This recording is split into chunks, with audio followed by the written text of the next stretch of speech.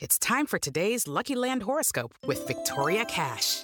Life's gotten mundane, so shake up the daily routine and be adventurous with a trip to Lucky Land. You know what they say, your chance to win starts with a spin.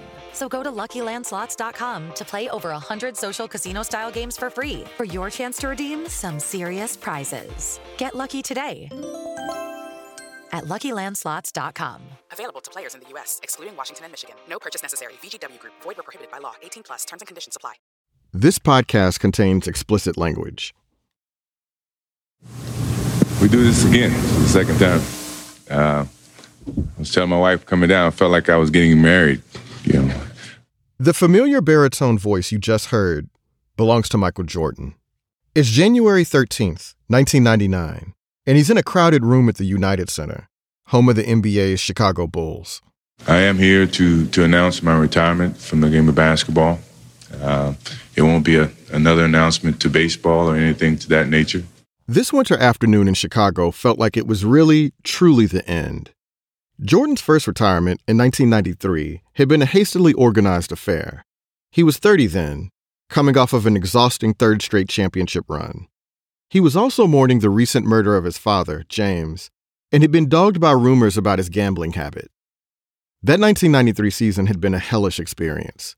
He'd needed a break to go play baseball and to clear his head. Jordan came back to the Bulls after 15 months off, and he'd win 3 more championships.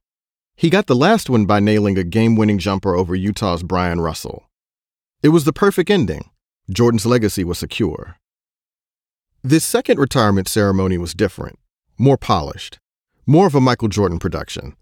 He came to the dais with his wife Juanita, NBA Commissioner David Stern, and Bulls owner Jerry Reinsdorf. Jordan was now nearly 36, coming off of his second three-peat.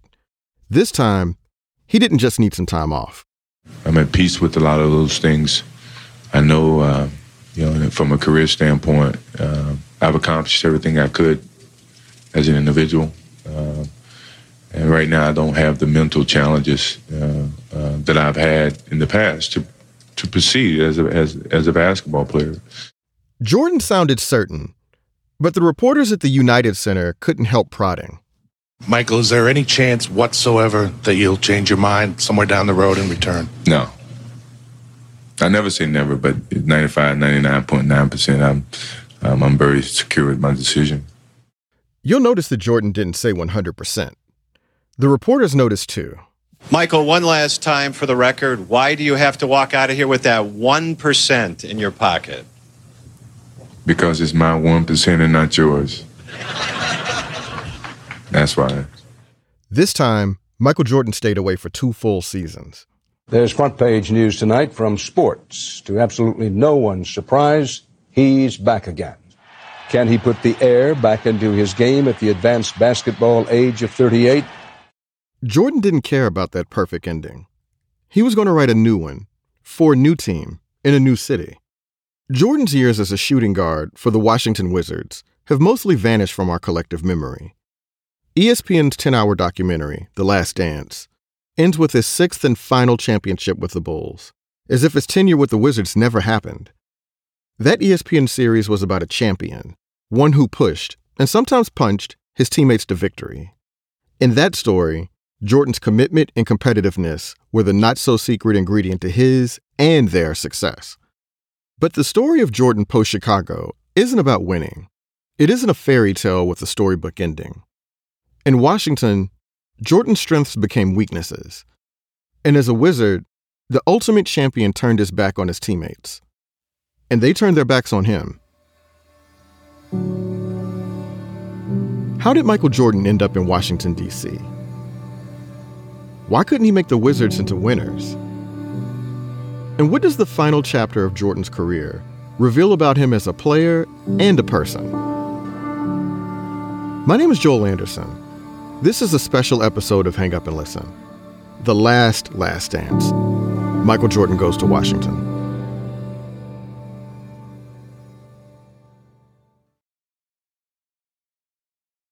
Washington's NBA franchise wasn't always a joke. They actually won a championship in 1978, back when they were known as the Washington Bullets. And the celebration can begin in Washington. Dick Motta and Bernie Bickerstaff are embracing over there as the Washington Bullets jubilantly file off the floor, and the crowd here in Seattle... The owner of the team was Abe Pollin. He'd bought a stake in the then Baltimore Bullets in 1964, then moved them to the D.C. suburbs a decade later. That championship the Bullets won in 1978 was a big deal in Washington, the first title for one of the city's pro franchises in 36 years. Abe Pollin died in 2009. Here's his son, Robert Pollin. It was huge to him. We have this picture of him on the airplane going back with the trophy and big smile on his face. And and he wore his ring every single day the rest of his life. The Bullets made it to the finals again the next season, but this time they lost. In the years that followed, the Bullets went into a tailspin. Phil Chenier played on that 78 championship team, then became a broadcaster for the Bullets. We had some good players, some exciting players, and at the beginning of every year, we're looking at, okay, if this happens, if this guy plays, if this guy plays, if this happens, but overall, the team just wasn't being successful, and the frustration was getting bigger and bigger as you pushed on without being in the playoffs even, not without sniffing the playoffs. It was tough. The franchise won just a single playoff series in the 1980s and 90s. They were bad and totally irrelevant as Michael Jordan's Chicago Bulls came to dominate the NBA. If you watched The Last Dance, you may remember one story about the Bullets. In March 1993, a young player named LaBradford Smith scored a career-high 37 points in a close loss to the Bulls. He scored a lot of those points while defended by Michael Jordan. Chenier was watching from a few feet away, and he kept his eyes on Smith after the game. He kind of made a beeline over towards where Jordan was, and you could kind of see this exchange, and it looked like he, pat him on the butt or something to extent of saying, hey, nice game. It's unclear if LaBradford Smith actually said nice game, but this was going to be one of the tiny perceived slights that Michael Jordan used to motivate himself. A lesser player scoring on him and then having the gall to talk shit? Jordan wouldn't have that. Unfortunately for Smith, the Bullets and the Bulls played again the next night. Jordan backing LaBradford Smith. Michael takes it on the turnaround. Oh! In the rematch, Jordan scored 36 points in the first half. LaBradford Smith had been one of the Bullets' best prospects. He was out of the league a year later. By 1997, the Bullets finally had a promising young core, led by Juwan Howard and Chris Webber. That year, they made the playoffs for the first time in 9 seasons. Their first-round opponent was not the opponent you want to face in the first round. And the Bulls have won and have eliminated the Washington Bullets in dramatic fashion. Michael Jordan scoring 14 in the fourth quarter. A few weeks after Jordan and the Bulls swept that series, the Washington franchise changed its name. Abe Pollin said that Bullets connote killing, violence, and death, and that a sports team should not be involved with that kind of a name. The new nickname, Wizards, won out over Sea Dogs, Express, Stallions, and Dragons. But changing names didn't change the team's fortunes. Neither did moving to a new arena, the MCI Center in downtown Washington, D.C. Pollin's team needed something, or someone else. And the best basketball player in the world? He was looking for a new job. In November 1999, Michael Jordan stopped by the Chicago Bulls practice facility. A young Bulls player, Corey Benjamin, had been talking about challenging Jordan to a game of one-on-one. Jordan showed up that day to kick Corey Benjamin's ass, which he did, and he talked to reporters afterward. I never said I was going to stop playing. I still love the game of basketball, without a doubt. But it's still fun for me. Are your days fulfilling? Are you happy with your life and what you're able to do? I'm going back and pick up my kids right now, so it's just a little break until I can get back and pick them up. So, it's full enough. I got enough opportunities on my plate. I got enough challenge with golf. Here's Jack McCallum. He covered the NBA for Sports Illustrated. Michael was a spokesman, but you didn't have the sense that he was plotting the steps to become an executive. And I remember Larry Bird's comment, what do you want to do when you retire? I want to be the fattest man driving out of Boston. In other words, I'm just going to golf. That's what I saw for Michael. But Jordan was sincere about wanting to work in the NBA, and no place appealed to him quite like Chicago. Problem was, the team he'd led to 6 titles didn't want him around. The Bulls were shut off. I mean, when that thing ended, they were gone for whatever reason. The reason is actually pretty clear. After enduring years of criticism and at times bullying from Jordan, the Bulls front office was done with him.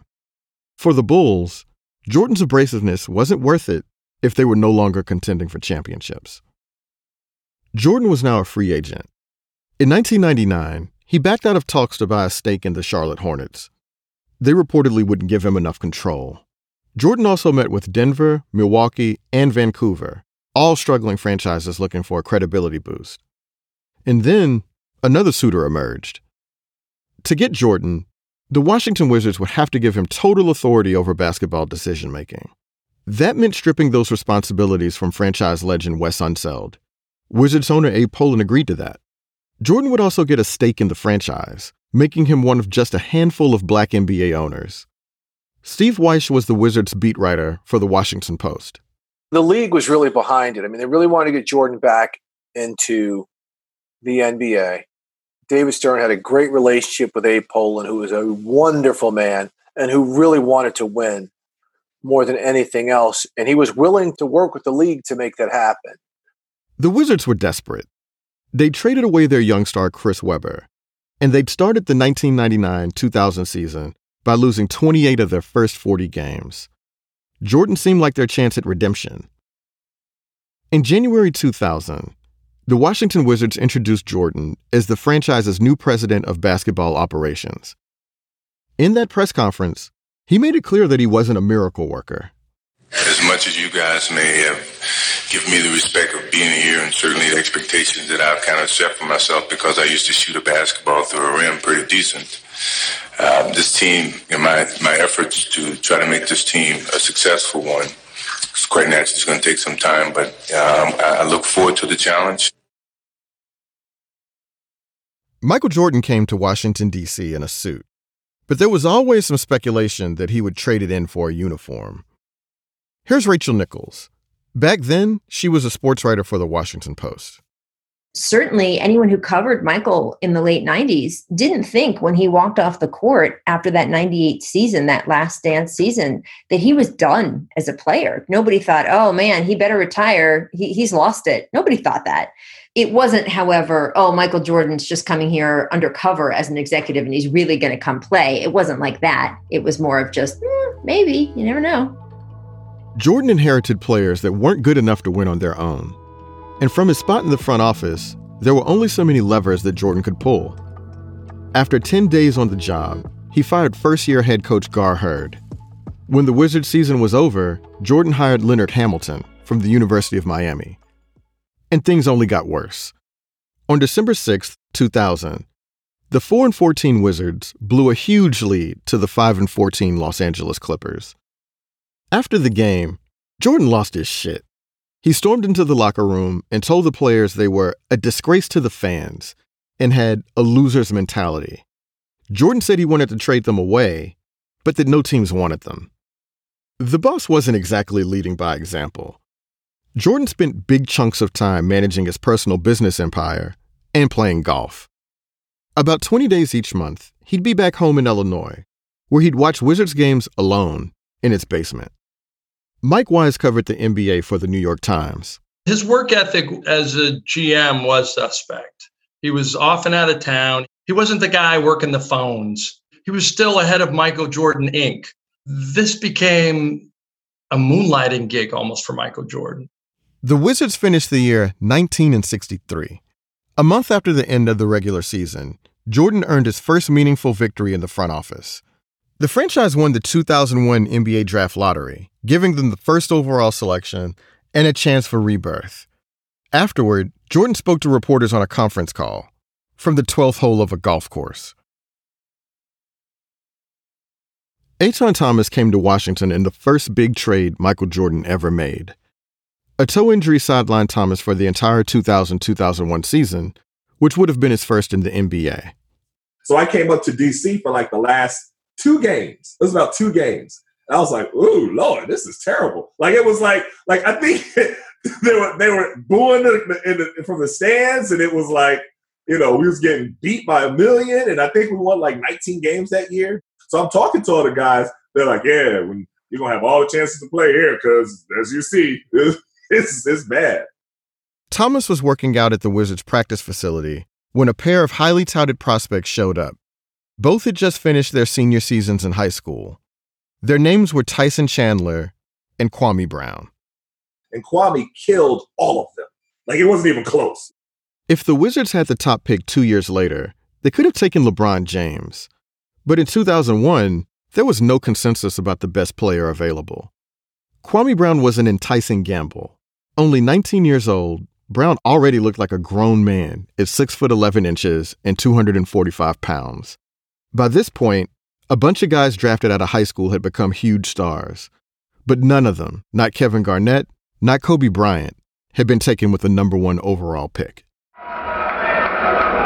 With the first pick in the 2001 NBA Draft, the Washington Wizards select Kwame Brown from Lynn Academy, Brunswick, Georgia. On draft night, Brown was the center of attention for just a couple of minutes. Moments after the Wizards picked him, the TNT crew turned its attention to the Wizards team president. While we got you there, Michael, how are your ribs feeling, by the way? A lot better.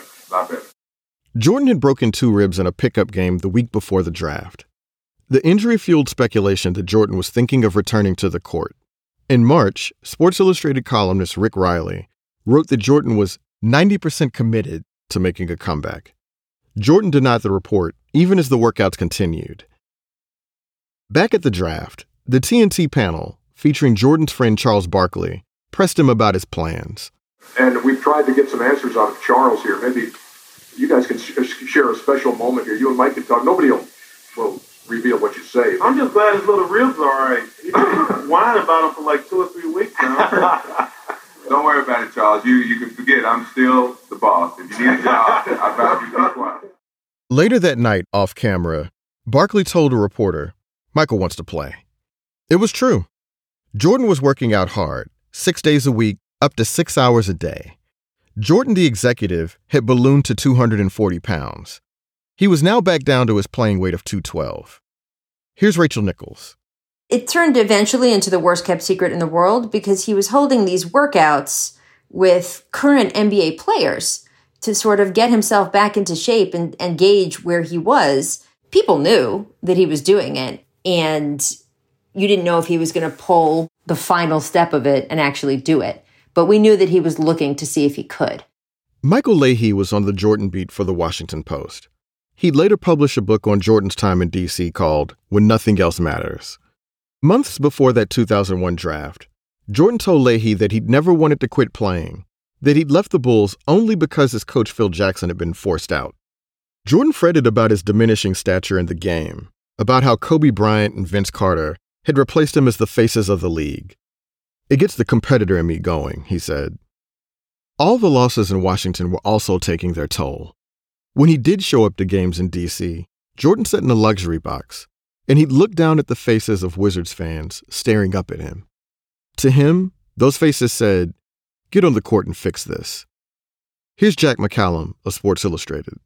60% of it was wanting to get back there, and 40% of it was, I can be better doing this. I think Michael saw himself that Michael, as an executive, wasn't necessarily going to get it done.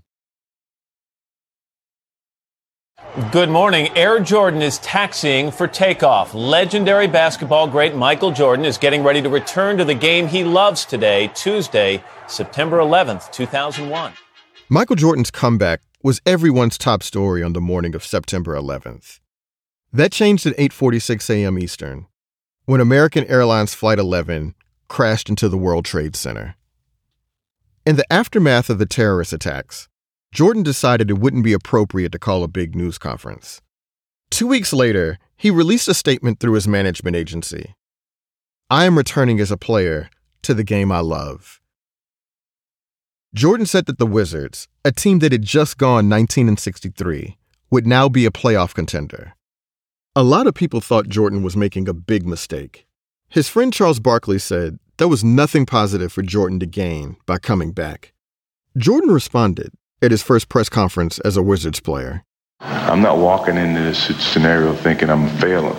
I'm walking in thinking I'm confident and I'm pretty sure I can make it work. And if I sit here and listen to everyone else tell me that I can't do it, then obviously I wouldn't be here. His first game back was against the New York Knicks at Madison Square Garden. A month and a half after 9/11, the attack still loomed over everything in American life. The 38-year-old Jordan, who'd signed a 2-year contract with the Wizards with a $1 million starting salary, had pledged that entire amount to victims of terrorism. The day before the game, Jordan paid a visit to Ground Zero. On the court, the starting lineups were introduced alongside members of the military. From the United States Navy Aviation Storekeepers Second Class Sonia Gaddy. At guard from North Carolina, number 23, Michael Jordan. It was quite a buildup, even by the standards of Michael Jordan in New York.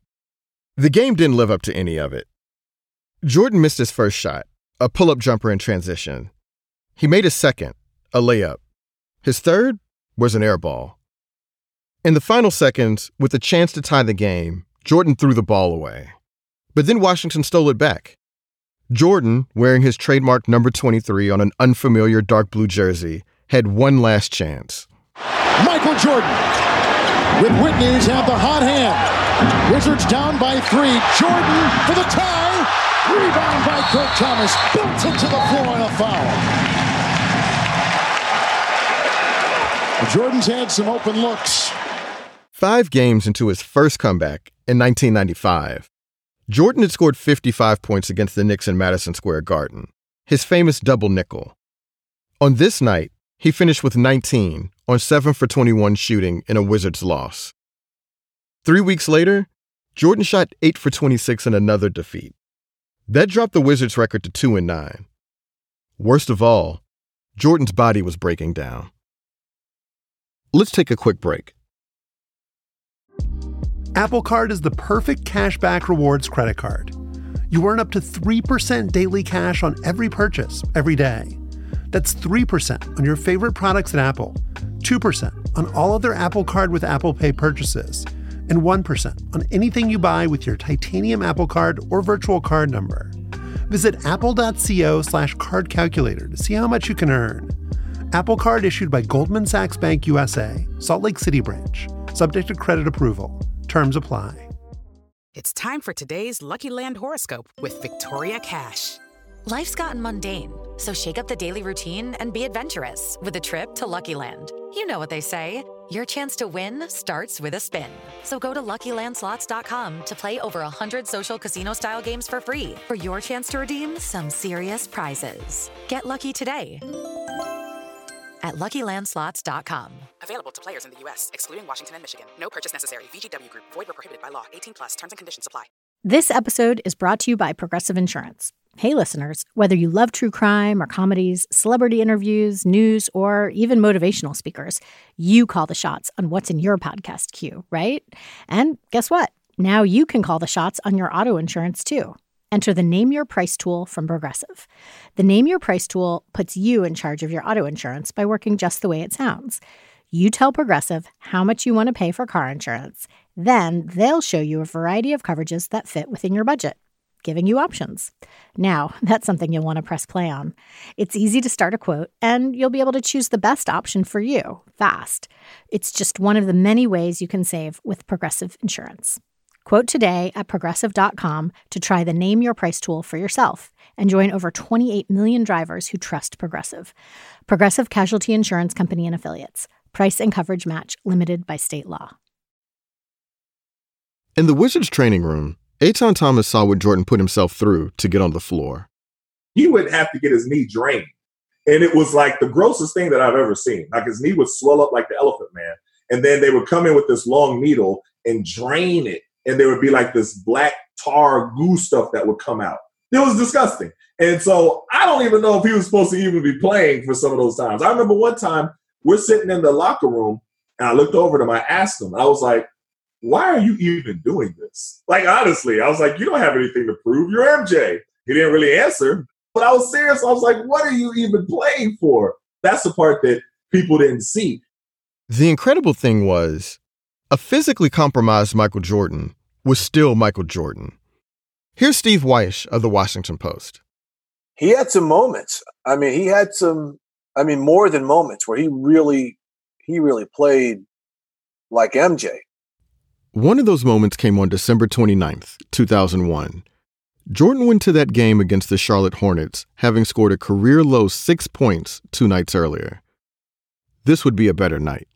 Jordan for his first shot of the game, and he already has a third of what he got Thursday. Jordan for his second straight shot, and his second straight that hits nothing but the bottom of the net. Beautiful move by Jordan. How about this? He scored 24 points in the first quarter. He had 34 by halftime. And at the end of the night, Jordan was flirting with history. Jordan, 51 for Michael. I think that's what they were going for, and I think he'll probably come out of the game now.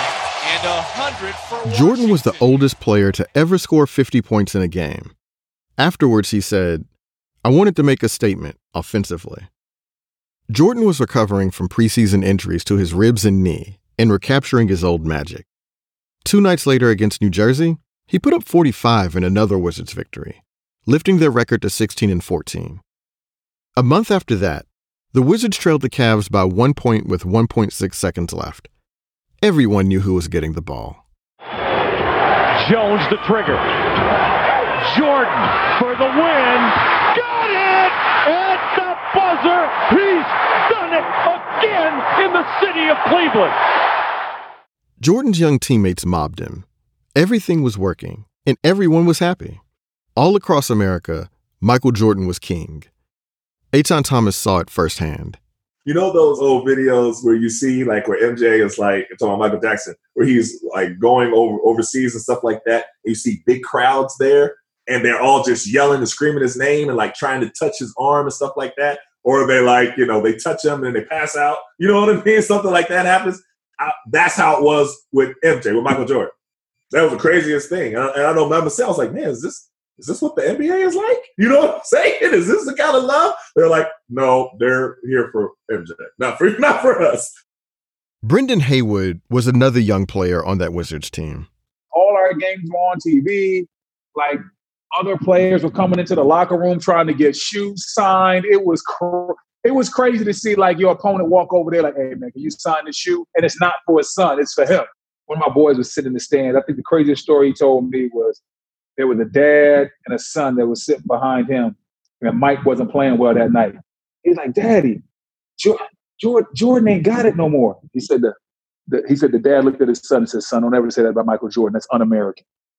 In late 2001 and early 2002, Michael Jordan was still one of the best basketball players in the world.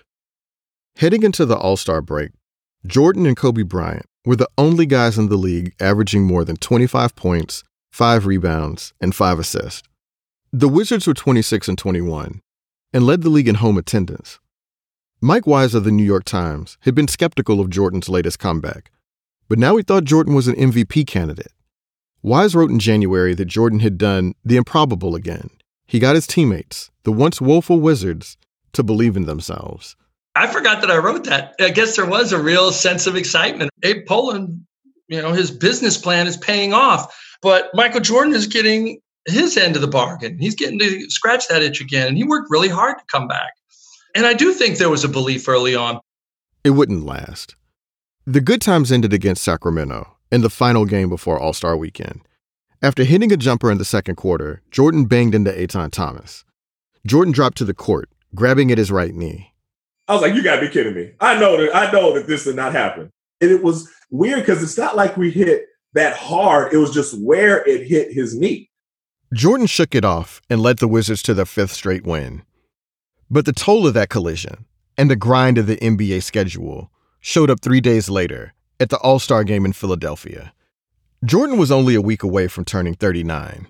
When he went up for a breakaway dunk in the first quarter, he looked a decade older. And Jordan ahead of the field. Jordan takes, he blew it. Whoa. Oh, good pressure sakes alive.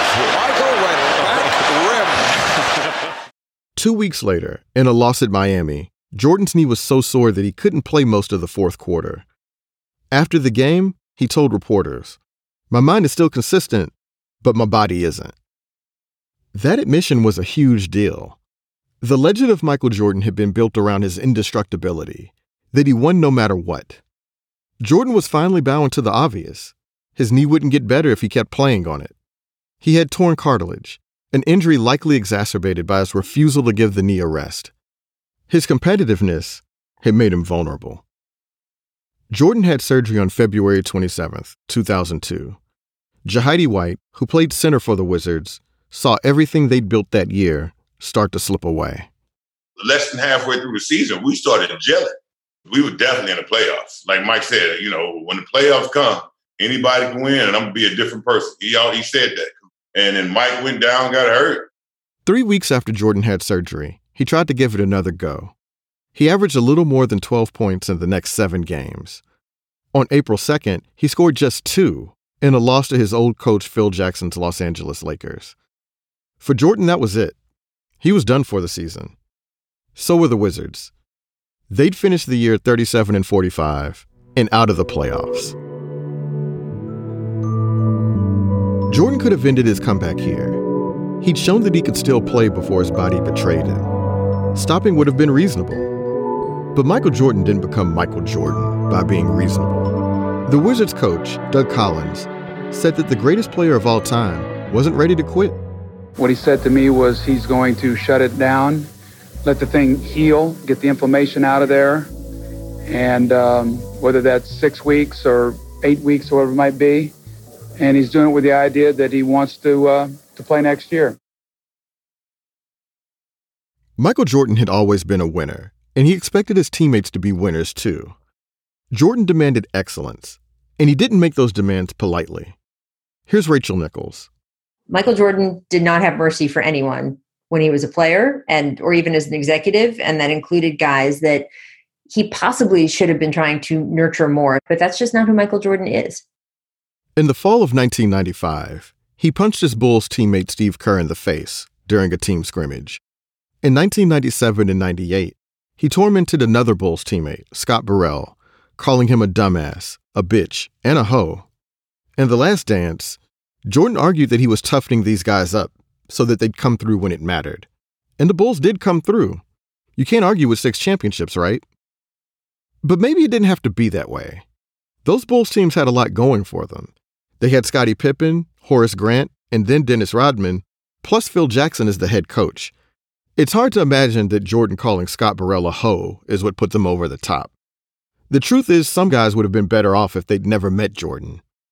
Dennis Hobson wasn't featured in The Last Dance, but he played for the Bulls in the early 90s. One of their teammates said that Jordan's abuse ruined Hobson, that it broke him down mentally.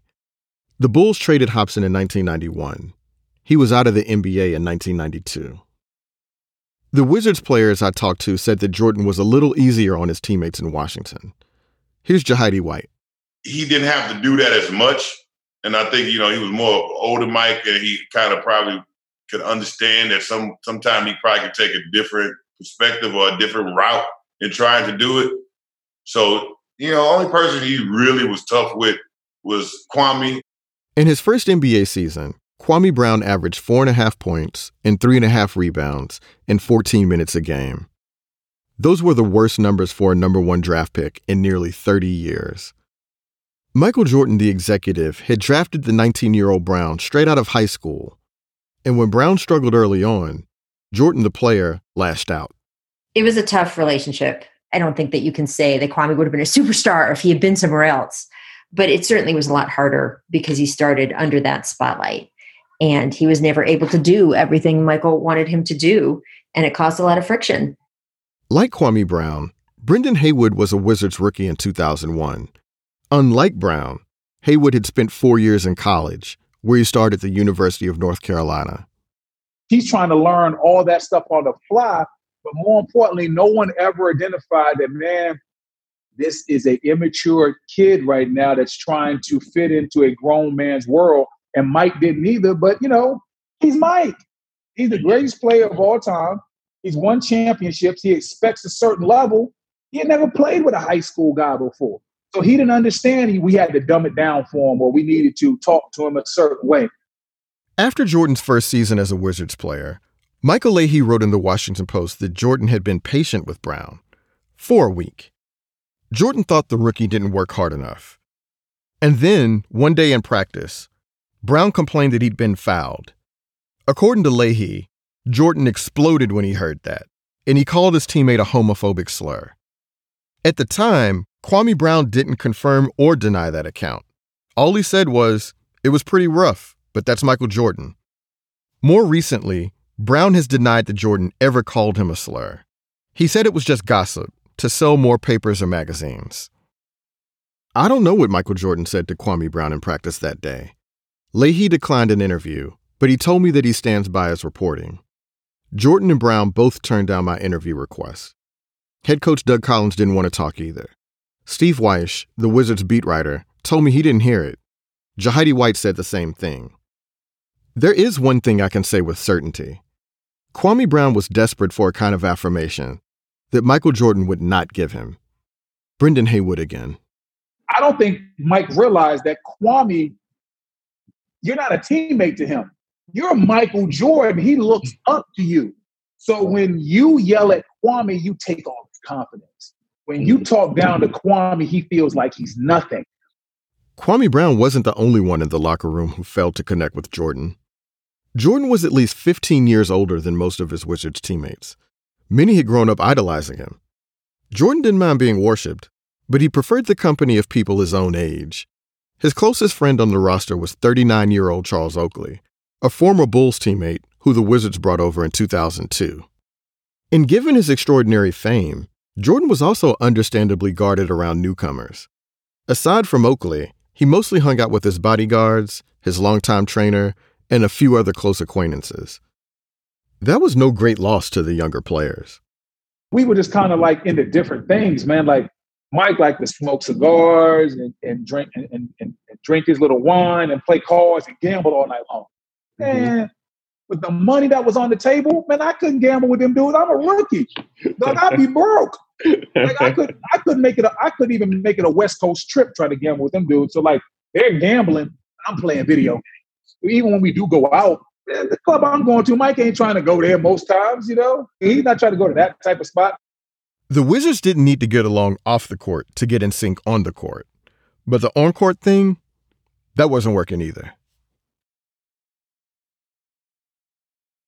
Michael Jordan would be back in a Wizards uniform in the fall of 2002. His most talented teammate wouldn't be. The Wizards had two guys who averaged 20 points a game in the 2001-2002 season, Michael Jordan and a 24-year-old shooting guard named Rip Hamilton. Hamilton was the Wizards' best young player, a building block that any smart franchise would want to keep around. But if the Wizards were going to win with Michael Jordan, they needed to do it immediately. He was too old and hobbled to wait on his teammates to develop. Just before Jordan's second season as a Wizards player, the team traded Hamilton for Jerry Stackhouse. Stackhouse had been compared to Jordan as a college star in North Carolina. In the NBA, he'd averaged 30 points a game in the 2000-2001 season. The 27-year-old small forward could take some of the scoring load off Jordan, but he wasn't going to defer to him. Brendan Haywood again. Mike's looking for the next Scottie Pippen to be with him. Stack's looking for Mike to pass the torch. Obviously, there was a mix-up in communication. They had almost like a weird like rivalry relationship on the team. So the team was weird that year. It was weird. They never had words, but it was an uneasy tension. The Jordan who made it back to the court in 2002 needed help. Age and injuries had clearly slowed him down, even compared to the MJ of 2001. And yet, Jordan wasn't willing to play a supporting role. Here's Jack McCallum of Sports Illustrated. He can't come back to a team and suddenly become a guy that's going to set picks and facilitate it's just not going to happen. How's Jerry Stackhouse going to be Jerry Stackhouse with Michael out there? Nobody was a better scorer than Michael Jordan.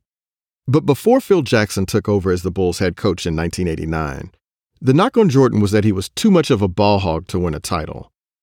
Jackson's greatest accomplishment was convincing Jordan that even the best player in the world couldn't win on his own. Michael Jordan could be trusting under the right circumstances, but he always believed in himself more than he believed in anyone else.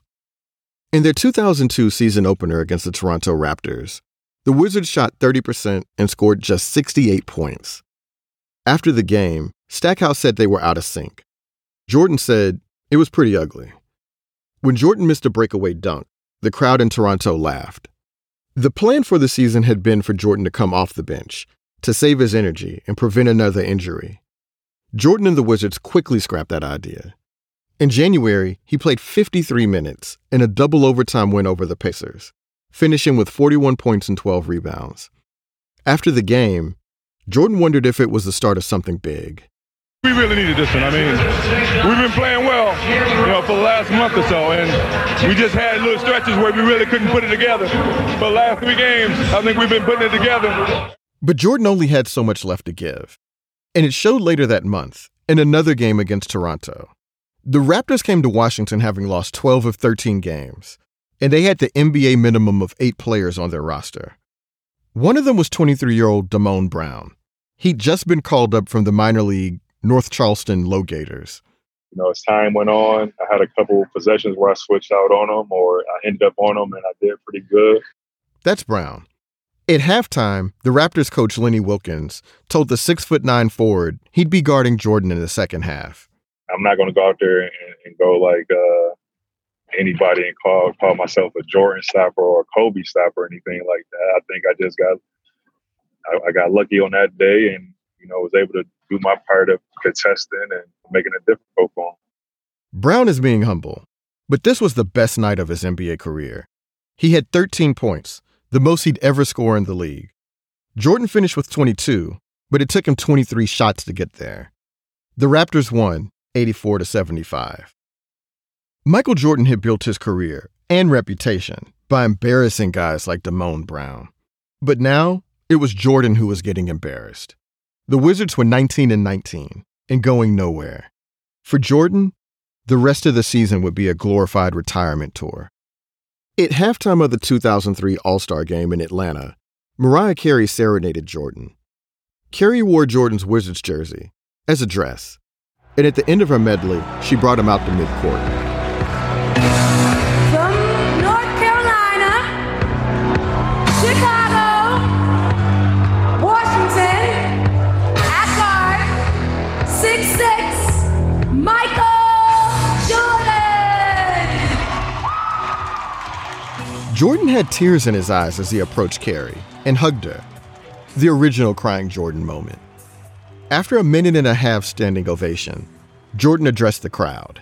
I have passed on the things that Dr. J, some of the great players, Magic Johnson, Larry Bird, has passed on to me. I pass on to these All-Stars here, as well as the rest of the players in the NBA.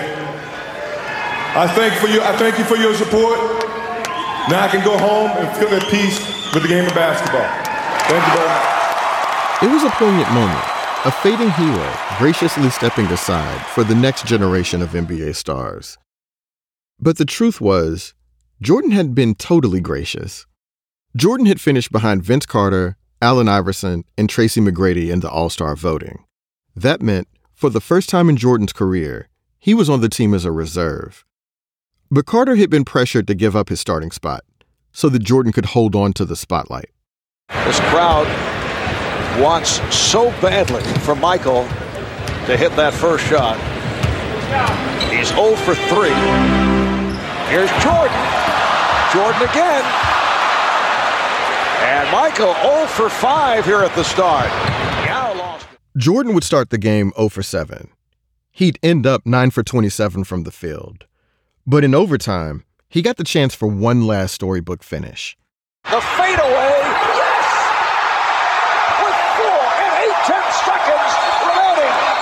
That should have been it. But Kobe Bryant got fouled and tied the game with 2 free throws. Jordan got one more chance to win it, but this time Sean Marion swatted away his shot. Jordan, clearly winded, set out the entire second overtime. A week after the All-Star Game, Jordan celebrated his 40th birthday at the Ritz-Carlton in Washington, D.C. Charles Barkley was there. So were Jay-Z, Beyonce, and Donald Trump, who brought along his model girlfriend, Melania. Trump told the Washington Post that Jordan's wife, Juanita, did a wonderful job with the party, and there was just great affection for Michael.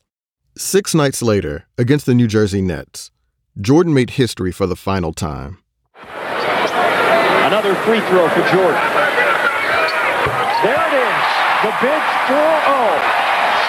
The first time that a 40-year-old has scored 40 or more points in an NBA game. That's incredible. Jordan scored the go-ahead basket with 34 seconds left, lifting the Wizards to the win. But nobody in Washington was feeling optimistic. Jordan and Stackhouse never resolved their chemistry issues, and Kwame Brown wasn't developing at all. Here's Mike Wise again. The most damning thing I remember hearing, and God rest his soul, I can give up his anonymity now, Wes Unseld told me this. Wes Unseld, who died this June at the age of 74, was the most beloved figure in franchise history. He'd been with the team since 1968, as a player and then an executive. And he'd accepted a lesser role in the front office when Jordan came to Washington. He said, Michael has been great for many of us in this organization in ways that has raised the value of the franchise, has made us respectable in other ways. And yet he's poisoned the locker room. And I go, well, how do you know that? How do I know that? And he goes, I just went around and asked every player if they would chip in for a retirement gift for him, give him something nice. All of them turned their backs on me. And I said, every player, and he goes, unanimous. It's no wonder that Jordan's teammates weren't sad to see him go. As Washington's season slipped away, Jordan took to belittling the younger Wizards.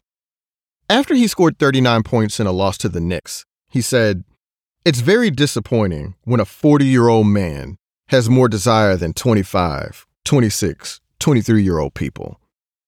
After a blowout defeat in Phoenix, Jordan said, "I'm not going to try to save this team. It's not my job."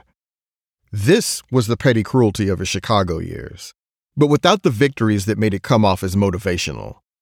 Michael Leahy of the Washington Post asked Jordan if publicly blasting his teammates might hurt their morale. Jordan's response? "The truth hurts."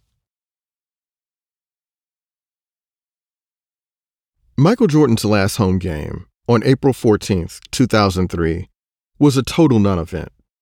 Although it was officially a sellout, there were empty seats scattered throughout the MCI Center. The only bit of spectacle came before tip-off, when Defense Secretary Donald Rumsfeld gave Jordan an American flag. That flag had flown over the Pentagon on the first anniversary of the September 11th attacks.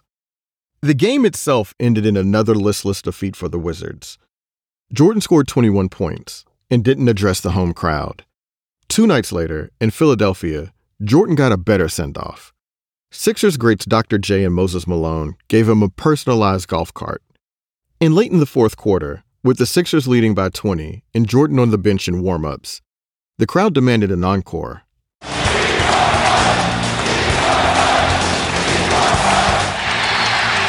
whole building standing and cheering. Here it comes. It ain't over yet.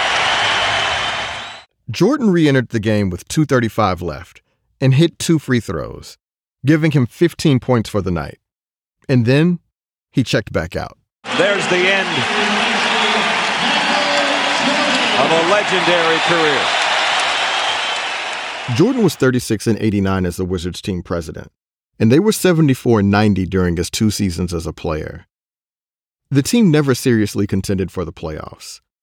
Jordan was no longer young enough to carry his teammates on the court, and he couldn't build a roster that gave him enough help. The Wizards had neither a strong foundation nor a bright future, especially given that Kwame Brown looked like a bust. Jordan would not apologize for bruising his teammates' confidence, or even for picking the wrong players. He still thought he was the man to fix the Wizards, that he could fix everything that he'd never acknowledged screwing up. Friday, I send in my retirement papers whenever that I have to do that. And then from that point on, obviously, I want to move back upstairs. Here's Steve Weish of the Washington Post. Everyone expected that when MJ's playing tenure was over, he was going to move back into the front office. The succession plan and ownership was already set in place. And within a day or two of Michael's final game, you really began to hear like Abe's going to let him go. I don't think MJ knew that, but you begin to hear like something is not right here. Something doesn't smell right here. Wizards owner Abe Pollin was indeed wary of bringing Jordan back. He had alienated players in the locker room and failed to distinguish himself in the boardroom. Plus, Jordan had shown little interest in building a relationship with Pollin, who was technically his boss. You could sense that Abe, like I said, it was a wonderful man. And so people felt disrespected. Because, look, I'm not going to lie, Michael at times treated the organization like it didn't exist before him. It was also clear that Jordan had no particular loyalty to Pollin or the Wizards. Jordan had hinted as much after his final game at the MCI Center. We have to have some discussion with management here, and hopefully the thing goes as smooth as I expect. And if not, then obviously I have other options. Jordan believed that he'd done a huge amount for the Wizards and that he'd sacrificed for the franchise, giving up his ownership stake when he resumed his playing career. Now, Jordan thought, he deserved to be rewarded. I raised your profile. Your arena sold out. The value of your team is 2 or 3 times greater than what it was when I came here. You should be grateful for that. You just had 2 different perspectives and 2 different worlds trying to operate together, which, of course, ended very ugly. Abe Pollin fired Jordan on May 7th, 2003.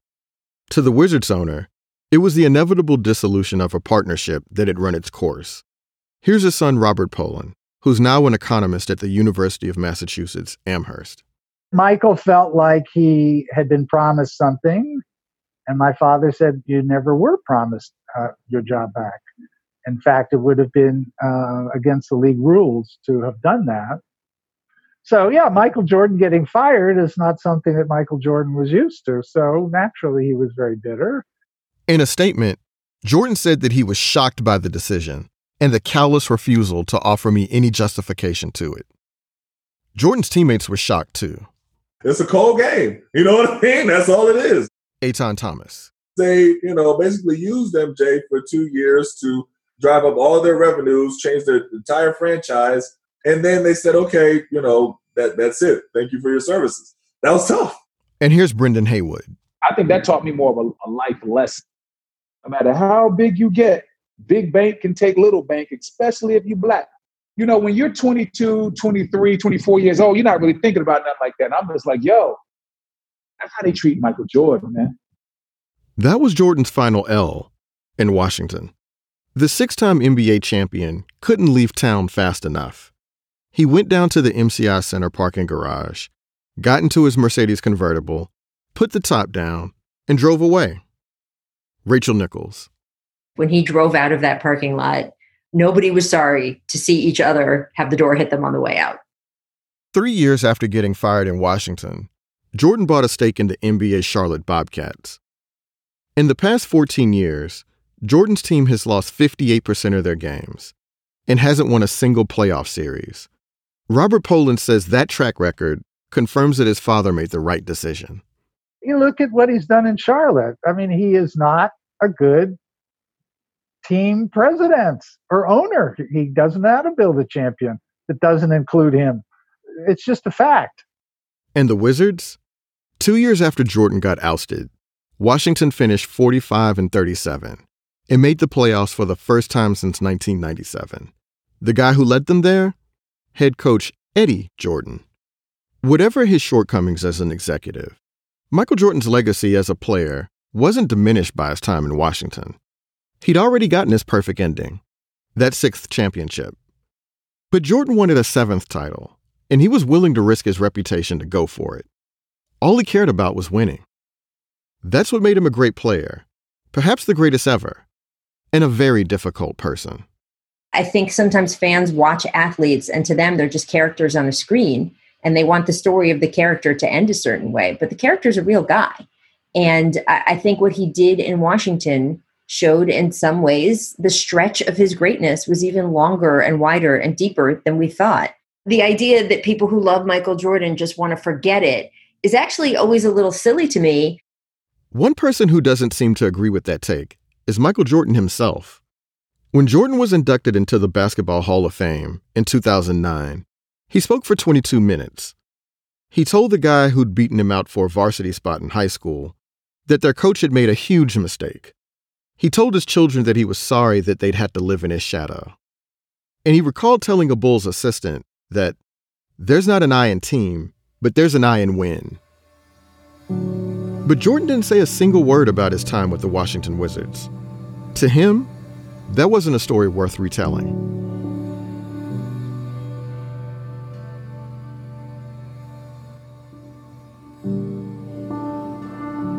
This special episode of Hang Up and Listen was produced by me and Melissa Kaplan, with editorial direction by Josh Levine. Sophie Summergrad is our assistant producer. Michael Leahy's book on Jordan's time with the Wizards is titled When Nothing Else Matters. Special thanks to Ryan Roberts and Slate's Megan Kallstrom, Child 2, Ben Mathis-Lilly, Stefan Fatsis, Katie Rayford, Allison Benedict, Gabriel Roth, Alicia Montgomery, June Thomas, and Jared Holt. Thanks for listening. If you like this episode and want to hear more, you're in luck. Later this week, Slate Plus members will get a bonus episode of Hang Up and Listen, where me, Josh Levine, and Stefan Fatsis dig deeper into the making of this podcast and what I've learned about Michael Jordan and his stint with the Washington Wizards. We couldn't make special shows like this one without the support of Slate Plus members, so please consider signing up if you are able to contribute. It's only $35 for the first year, and you get a free 2-week trial. Go to slate.com/hangupplus to find out more. Next week, we'll be back with our regular Hang Up and Listen in this feed. Thanks for your support.